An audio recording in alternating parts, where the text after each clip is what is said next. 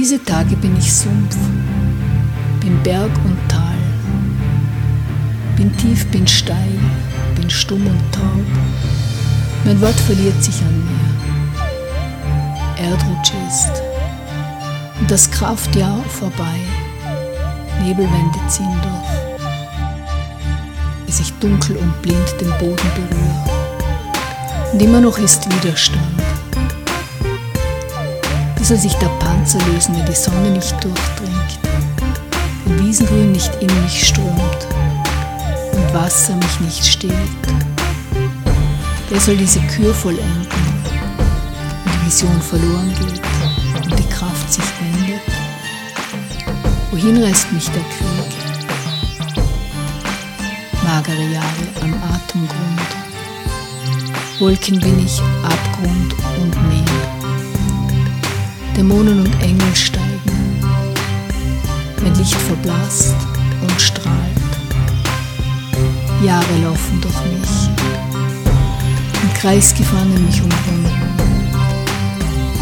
Wie schön die Welt ist, fernes Ahnen und lautes Leben weit entfernt. Hat mich die Wand durchdrungen, hat mich ans Nichts gelehnt. Ich falle und weiß das Ende nicht. Doch mittendrin steigst du nicht aus. Die Welt streckt manchmal Hände rein. Manchmal strömt ein Fluss durch mich, manchmal Stimmen.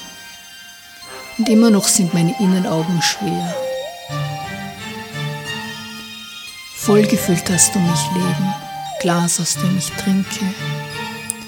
Ich bin der Berg, den ich erkunde, die Schlucht, in die ich springe.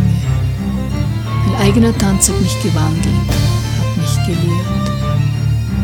Schweigen jetzt. Schweigst du, Welt? Eine andere Tür geht auf, ein anderer Blick. Zwischen meinen Sohlen und dem Boden ein Verständnis. Ich beschränke auf einen Schritt, in dem ich ganz bin. In mir wacht eine auf, deren Tanz noch unverbraucht, unschuldig und laut. Hier, dieser Vogel ist meiner und seine Spannkraft bin ich. Ich schwelle im Flügel, ich male im Bunt, werf ihm den Flug zu, lass ihn aus Flammen steigen, aus stillem Warten. Hinterm dunklen Horizont ist die Sonne. Die Sonnenstunde klärt und das Nachtschiff legt an. Das Schweigen ergibt mich frei in ein neues Zeitmaß. Mein Schritt hat andere Spuren,